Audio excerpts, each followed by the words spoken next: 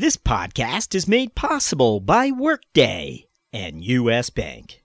Hi, this is Stephanie Payne, CFO of HealthBox, and you are listening to the CFO Thought Leader podcast. This is episode 337.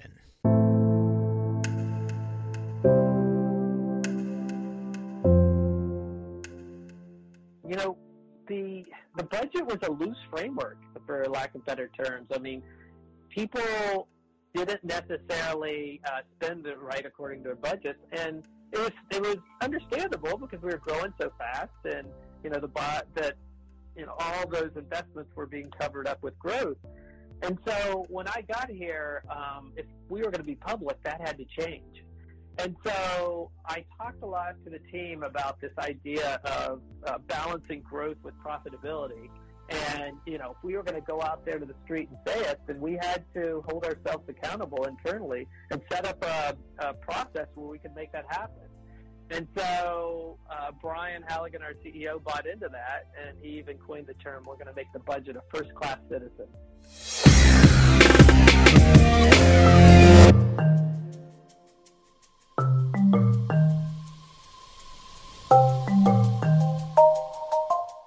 From Middle Market Media, this is CFO Thought Leader, where we speak to finance leaders about driving change within their organizations. On today's show, we speak to John Kinzer, CFO of HubSpot. Back in 2014, after taking HubSpot public, John and his team laid out a vision that included achieving steady improvements to the bottom line. Post-IPO, he stuck a stake in the ground to be cash flow positive in 2016. HubSpot hit that first bottom line milestone in late 2015. Find out how John and his team has continued to meet its profitability milestones after these words from our sponsor.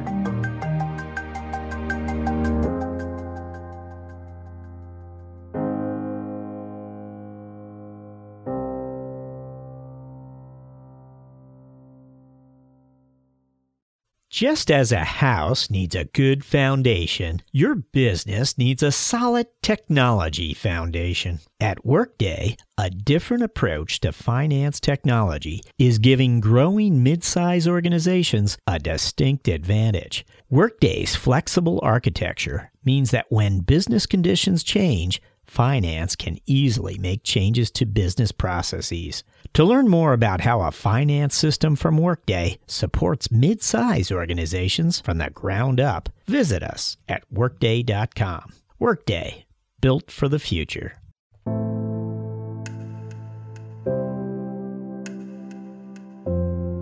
Hello, we're speaking to John Kinzer, CFO of HubSpot, the inbound marketing and sales SaaS company where he manages finance and operations today. A while back, he played a key role in HubSpot's initial public offering. Prior to HubSpot, John served as CFO for Blackboard, a leading SaaS education company, and he also played a key role there in Blackboard's initial public offering in 2004. John, welcome. Thank you. Well, it's great to have you. I wanted to find out more about HubSpot. It's a company I'm familiar with, being in the digital media realm, but it would be interesting to hear more from you. But first, we always like to take a step back in time with our guests, John, and ask them to share some of those career experiences that help prepare them for the role they play today. What comes to mind for you? Yeah, so I would the first one I would talk about was MCI. MCI, the telecommunications company, was my second job out of school, and I started in more of a accounting role. And I remember sitting in the closed meetings, and the accounting people were on one side of the table, and the business planning people were on the other side of the table, and just through those meetings, I was really interested in how the business planning people thought about the business, thought about how the results would impact the forward-looking impact of the business. And so I was kind of interested in that role in finance. Thankfully, an opportunity came up in the in the planning group at MCI, we were separated as business markets and consumer markets. And the consumer markets was much more, the acquisition was actually calling people. For some of the older people in your audience, they'll remember that, and don't hate me for that part of it. But anyway, there's a portion of the business markets, the small business group, that was much more telemarketing like consumer. And so they were going to move that into the consumer business and call it mass markets. And so they had a new role as manager of the small business planning group. And so they asked me to move over into that role, and I jumped at it. And there was a couple interesting things that happened in that role. One, you were actually taking a part of a business and moving it throughout the company.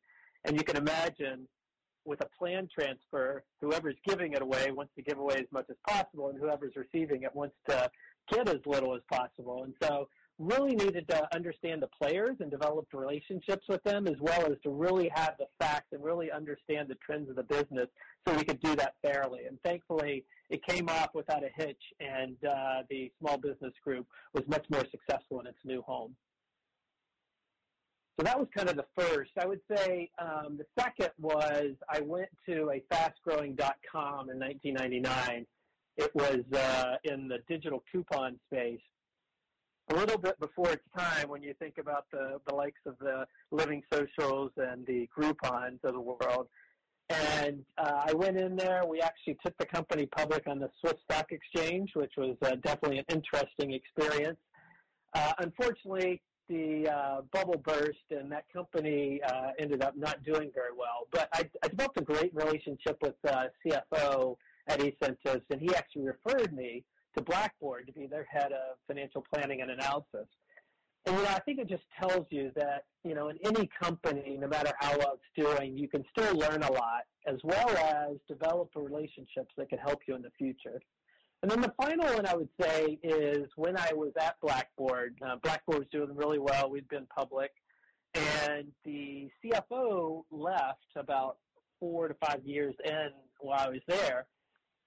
And the CEO came to me and another high-level executive in finance and said that he was going to put both of us up to the board for the CFO role.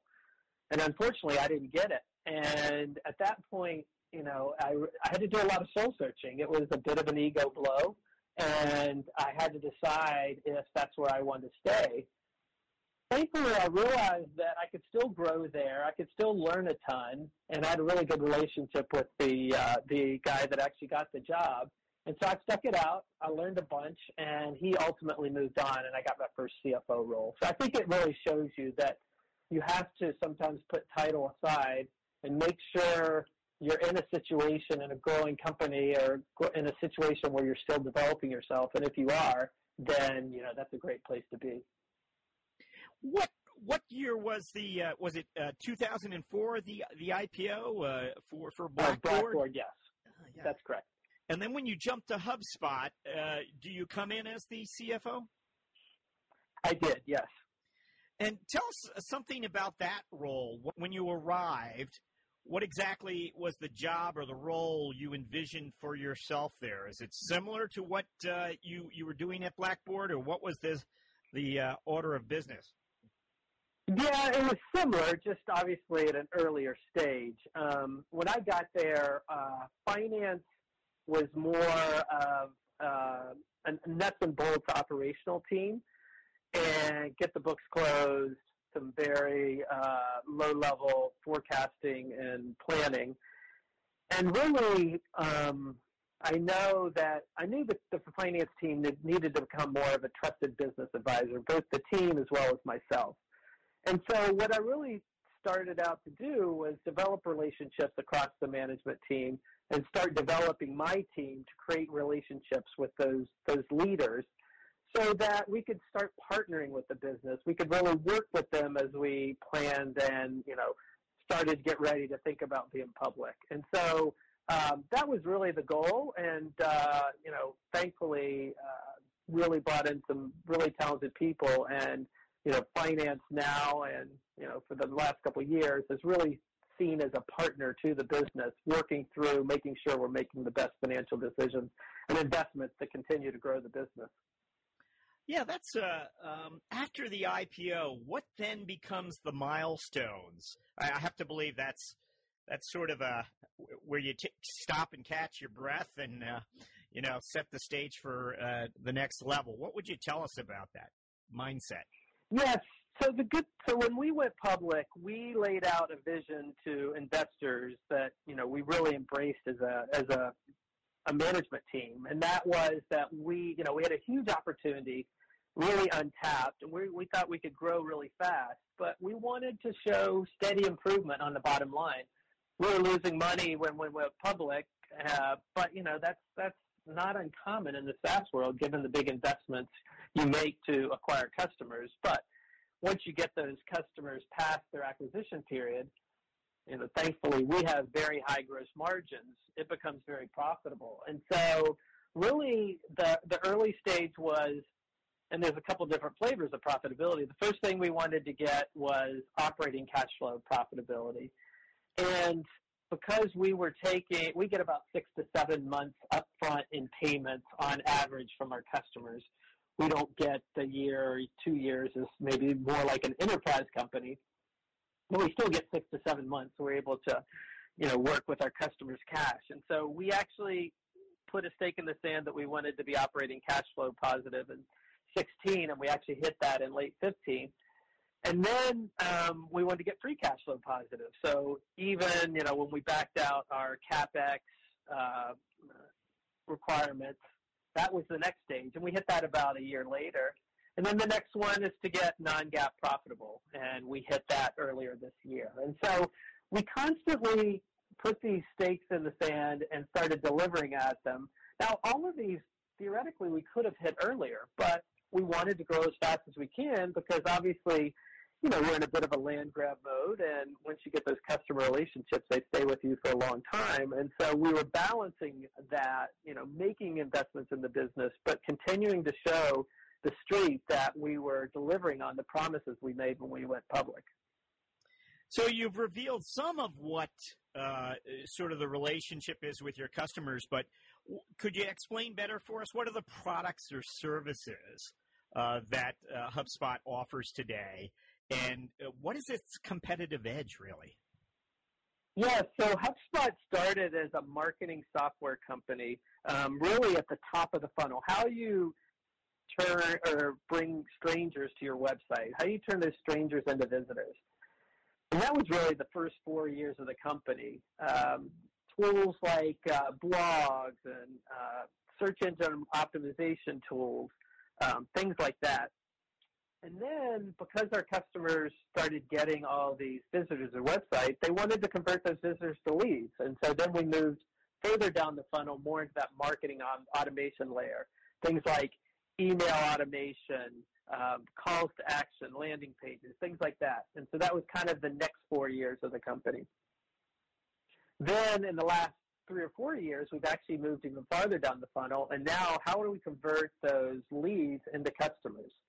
And with some sales acceleration products and ultimately a CRM. And so we've continued to move down the funnel. Most recently, we announced we have a big event every year. I can't even call it a conference because my marketing people would get mad at me. They call it an event. It's called Inbound. And we have obviously a lot of customers there, but we have a bunch of partners that help us sell and help our customers embrace inbound marketing, but also a bunch of prospects as well. And at that event, we actually announced that we're now adding a customer product, more of a services product. So once you get that customer, how do you make them a delighted customer? And so at the end of the day, we really want to be that front office platform for the target market we're going after, which is the SMB or the mid-market space, companies with 10 to 2,000 people. And in that space, the thing that really differentiates us is the fact that we're all in one and we're really easy to use. Because most of these companies don't have very big IT staff, so they don't want to do a lot of integration and on the back end. They want everything to have the same UI, one number to call for service, one bill to pay, any way to make it easy for these companies that, are trying to grow fast and have a lot on their plate. I'm curious what advice you might have for other CFOs when it comes to partnering with the CEO. And I'm familiar with HubSpot's CEO who is often on television, or I've caught him a few times on TV, and he's rather provocative, clearly a dynamic personality. What would you tell us about partnering with such a CEO? In general, I like growth. I think it attracts amazing people. It makes it a fun place to come to work every day. And in order to have that, you need a CEO that really pushes the envelope. Brian Halligan, who you're referring to, loves to challenge the status quo, and so he challenges us too. And so the way he and I work well together is, as long as you set parameters that you can work in, we call them guardrails. If you set those ahead of time, it makes decision-making so much easier. So, we set guardrails that we wanted to grow the top line really fast, but we wanted to show incremental improvements on the bottom line. And so he bought into that. And so then when we're in the budgeting or planning cycle, or somebody comes up with a initiative, mid-year, that has to fit in the framework that still delivers on those guardrails. And so at the end of the day, as long as he and I have bought into that, then he can trust me to make sure that we're working within those guardrails. And so it really makes a really healthy relationship. And obviously, it makes it a lot more fun when you're growing at the rates we are. Okay, so as a SaaS company, and I think you've already hinted at a few of the metrics that are important to you, but clearly renewable revenues. But have to believe, and you've already suggested that cash is something you keep a close eye on, I believe. But can you tell us a little bit about cash management, how critical it is to your role? Yeah, so obviously, with the SaaS company, investors are going to look to operating cash flow, given that, the dynamics of taking the money up front and recognizing it over time. If you're, most SaaS companies, especially successful ones, cash flow will outstrip operating profits. And so from that standpoint, we watch it very closely. We think a lot about billing terms. It's a balance, though. If we went to require everybody to pay a year up front, I don't think we'd have the velocity or the top-line growth we have right now. And so we've kind of worked on that. We put some incentives in place so the salespeople try to get as much up front, but at the same time, we're not going to penalize them. And so we look at operating cash flow. We look at free cash flow. Those are very important metrics for us. We look a lot at the unit economics in the business. How much does it cost to acquire a customer, and what's the lifetime value of that customer? And that's one of the things we were pretty transparent about when we went public. When it's funny with investors, they tend to kind of shift back and forth on how important profitability is versus growth. And the time we went public, profitability was much more important. And we had to be pretty transparent on what our unit economics were. Look, we're investing heavily because we see the returns we're getting in our business. And so, companies before us hadn't been that transparent. But once we showed them that, they understood it, and then they've seen the incremental progress we've made on the profitability, really, I think, drove that point home. And so we look at those unit economics across geographies, international versus domestic. Like I said, we get a good portion of our business from our partner channel versus our direct channel, as well as, we have different segments within that mid-market we go after. And we look at a lot of that, and depending on where the unit economics are the best, that's where we're going to make our investment, add more sales people, put more marketing dollars. And so that's a big part of my job as well, to make sure that, we're investing in the areas that have the highest unit economics. And then obviously the last one is retention. I mean, we look at retention a bunch of different ways. We look at customer retention. We look at dollar retention. We look at cohorts. So we're really making sure that we're keeping an eye on all the different ways we go to market and all the different channels to make sure everything is looking good. And if there's areas that are showing challenges, we'll make some course corrections. What would you tell us about customer lifetime value, which we know is top of mind among SaaS companies? Absolutely, yeah. So we look at how our customers are coming in at what value, and then using retention and upsell rates, we forecast that over time to see what it's looking like. And we look at it longitudinal. We look at, like I said, across go to market ways, and that's then you compare that to the customer acquisition cost to get that ratio and make sure you're investing in the areas that have the highest returns. Okay, we want to ask you about what we call a finance strategic moment, or an aha moment, where given your lines of sight into the organization as a finance leader, you were able to see an opportunity or maybe a risk, and which led you to point the organization in a different direction or modify how things were being done. What would come to mind? Yeah, I think I build on that idea I talked about when I got here to HubSpot. The budget was a loose framework, for lack of better terms. I mean, people, didn't necessarily spend it right according to their budgets, and it was understandable because we were growing so fast, and all those investments were being covered up with growth. And so when I got here, if we were going to be public, that had to change. And so I talked a lot to the team about this idea of balancing growth with profitability.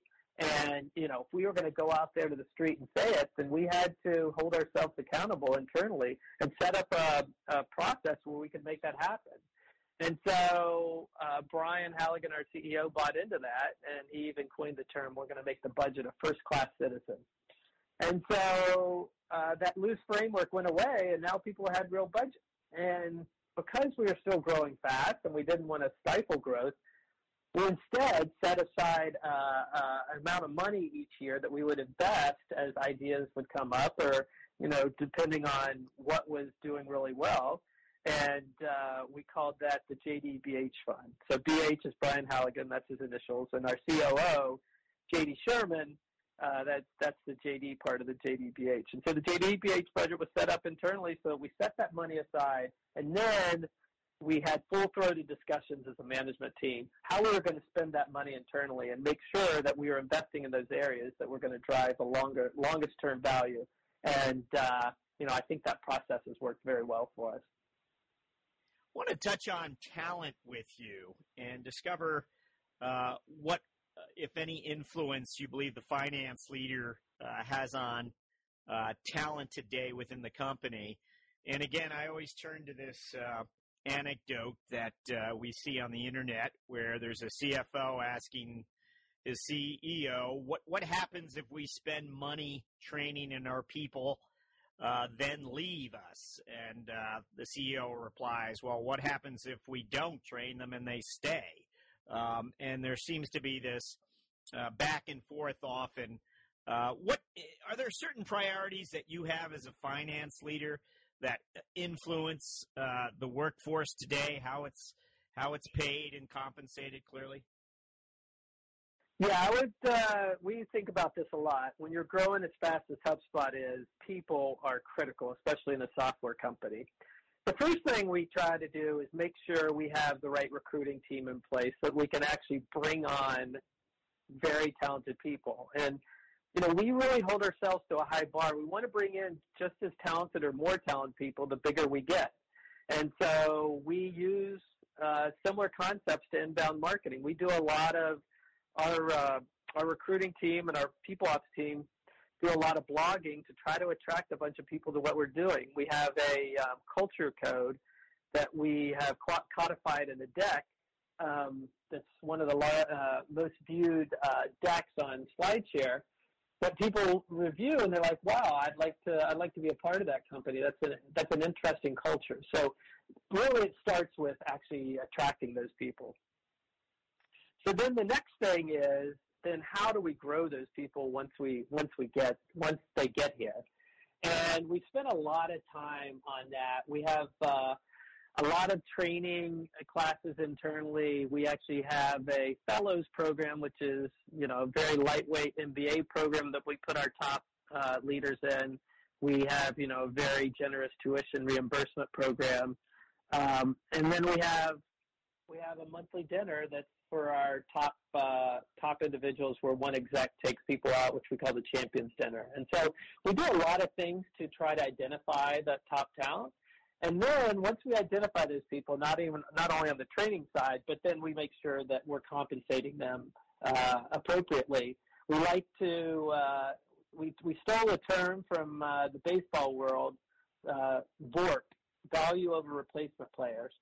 And so basically, from a compensation standpoint, we look at our top performers and we think about what it would take to replace that person. And so we lean into, or we, pay more, both in cash and equity, to those top performers so that we can build them and grow them and, make sure that they stay with us and they're motivated. And, it's partly compensation, but it's partly opportunity. And as opportunities come up, we make sure the management team knows who those people are, and we give them those opportunities so they can continue to keep growing. We have our mentoring round now, where I get to ask you several quick questions intended to inspire and mentor future finance leaders. What's one thing that's exciting you about finance and business today? Yeah, I think it's really the SaaS model. As a CFO who's lived in a perpetual model where you worry every month or every quarter at the end whether you're going to hit your numbers, and you really lose sleep. In the SaaS model, so much of your revenues and deferred revenue based on things you've sold in the past, it can actually let you take a step back and really plan the business, make investments accordingly. And it really, obviously, is good as a finance leader, but it's obviously good for the company as well. And it's not just on the finance side, but it also keeps you a lot closer to the customer. When a customer can vote with their wallet, when they can stay or leave with you on their annual subscription, you really know what they want. You really know how they're doing, and it keeps you from getting, lazy or, complacent. And so I love that model. It's kind of, becoming more and more ubiquitous, but I love that it continues, and I think we're going to see it for a long time to come. Can I ask, and just to add a question here, I think it's interesting. You've emphasized the customer, as does, other SaaS CFOs frequently do. You wanted to do your own research maybe and understand better how those relationships take shape. Is there anything you did? I mean, did you go to, conferences more often, or how did you assert yourself into the customer experience and get your arms around it? Yeah, so I would say, first of all, being a company focused on the SMB space, inevitably you're going to have friends that have started companies that are going to hopefully buy your product. And that's happened with me a lot. And so I've been able to talk to them and understand their needs. And what we've done as a management team is every monthly management team, obviously we go through a lot of numbers, and then we go through our strategic objectives and our operating plan. But then we also have a customer call at every one of our monthly management meetings, and that keeps us focused on what the customer wants. We also have an individual that's pure focus is on our product Net Promoter Score, and he presents at that monthly management meetings. And he has this really cool chart that basically we call the boulder chart. And for, 5 or 6 different satisfaction measures within the product, he measures whether that is a huge attractor, a moderate attractor, or neutral, or even, some that are slightly negative, and then puts graphs out whether that's moving up, more positive, or down, and how big the boulder is based on how many people mention it. And so it really keeps us focused on what we need to do on the product and service side to try to keep moving those boulders up, moving up. And then the ones that, might be down might be very small and very few people mention it. And so it really allows us to stay laser focused on what we're doing to drive customer success. Is there something you wish someone had told you at the start of your CFO career. So I would imagine this might have been at Blackboard when you first, elevated and stepped into that office at the first time for the first time. What would you tell us? Is there a piece of advice you wish someone had given you as you stepped into that office? Well, I think the one thing I would say is that CFOs get too much credit when things go right, and CFOs get too much credit when things don't go so well. And I think that what's interesting thing is about that is that externally, people don't really know, how great a job you're doing. If the company's doing well, they presume you're doing well, and if the company's not doing well, they presume you're, have a stake in that. And so I think picking the right companies and ensuring, you're picking companies that, if this is your interest, that are growing and gives you a lot of great opportunities, then you will have an opportunity to grow. And, from an external standpoint, people will understand or even give you credit for that success. And ultimately, you're going to have more fun as well. But I think it's really that, perception you're going to get based on where you go. And so don't make short-term decisions based on getting, another small increase in money or like that. Think about the long-term opportunities, and the rest of that will take care of itself if you pick the right company to go to. Do you have a personal habit that you feel has contributed to your professional success? Yeah, I don't know if I'd call it a habit as much as a behavior or something I do. I'm a pretty good networker, which, for CFOs, a lot of CFOs are pretty introverted, but, they don't spend the time on that. And, I understand it. And there's times, obviously, I've got a lot of other things going on with my job and personal and everything like that. But making those relationships, staying with them, you can then use those relationships when something comes up at work. There could be something, from maybe you're looking at a product and you want to get somebody else's opinion, or, you have a problem, you can use your network. Or it's fun to connect a bunch of people, in your network that might be having, different issues, or somebody that's looking for an opportunity. But that connectedness and, at the end of the day, we all would love to see our colleagues do well. And I really enjoy that networking, and I really would tell people early in their career to really spend that time and stay in touch with those people in your network. If it's every 6 or 12 months, just drop somebody a note, see how they're doing, ask them a question. With LinkedIn, obviously, it makes it so much easier to stay in touch with people. But I think it's really important. Is there a book you'd recommend to aspiring finance leaders?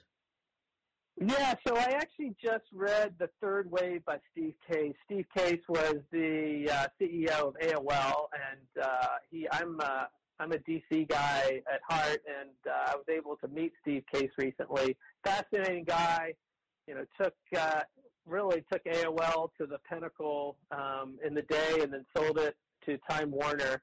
He has a very interesting book about this third wave that the business world's going through, really the transition into the information age. A lot of it, is stuff that we kind of think about, but putting it in print and really thinking about how that's impacting our lives are really important. Another thing he talks about is this idea he has of rise of the rest. He's really looking for those entrepreneurs outside of the top markets, not just on the West Coast or some of the East Coast tech hubs. Trying to find those entrepreneurs throughout the rest of the country, and really spending time with them and investing in them, and getting a more diverse set of ideas out there, because there's obviously a lot of areas that you can disrupt or start a company in, and he wants to help people do it. So I really found it it's a quick read, but I thought it was very interesting.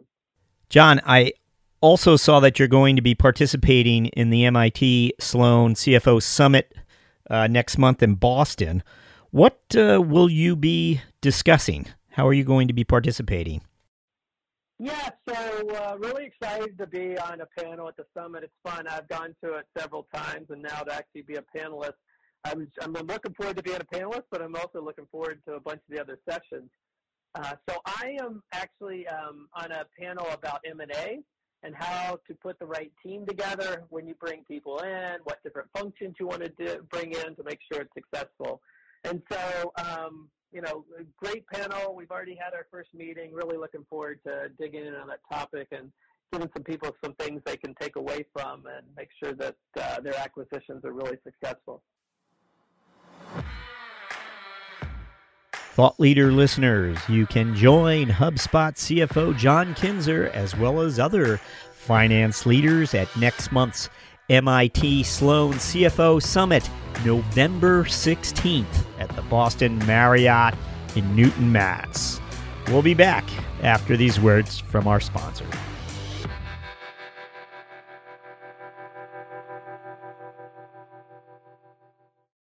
You want smart, clear, and honest guidance to help you meet the financial goals of your middle market business. With U.S. Bank, you have a partner who will help you find the right solutions to help your organization reduce payment costs, enhance control, improve cash flow, and expand your spend visibility. U.S. Bank's dedication to making ethical decisions and doing the right thing is at the heart of what they do, and their efforts haven't gone unnoticed. They've been named a 2017 World's Most Ethical Company for the third consecutive year by the Ethisphere Institute. To learn more, visit uspayment.com/middle market. John, thank you again for participating with us. We are finally here. It is our final question. Over the next 12 months, what are your priorities as a finance leader?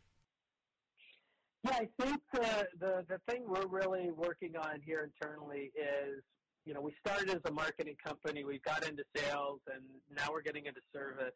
It's really that multi-product aspect, balancing selling into the install base versus new customers, thinking about that dynamics when people have those multiple products. How does it impact retention? How does it impact our ARPUs? How do we set comp plans to make sure that we're incentivizing the right behavior there and just making sure the whole company is working towards that? So I think that's the kind of the number one goal. And then a close second, or a 1B to the 1A, is we're also moving more into the freemium model. So basically, try before you buy. Let the product sell itself.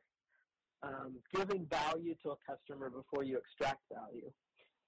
So I think that we see more and more. We all love to, try things like Spotify and other or Dropbox, and then if we like it, then we're happy to pay for it. And the economics in that model can be great. If you look at a company like Atlassian, they're very profitable and they're growing very fast, and they have very little salespeople because they do so much in the freemium business. And so, how can we balance freemium with our inside sales team and make sure that, long term we're striking the right balance, and that all those channels still deliver great ROI, and putting the metrics and the operating framework in place to make sure that we're maximizing both of those options. John Kinzer, thank you for joining us on CFO Thought Leader. Thank you.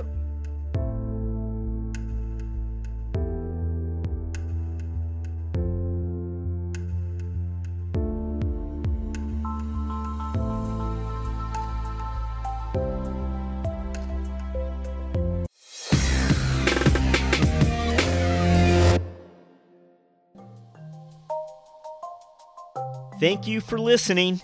And don't forget, Thought Leader listeners, you can now go premium at CFOThoughtLeader.com.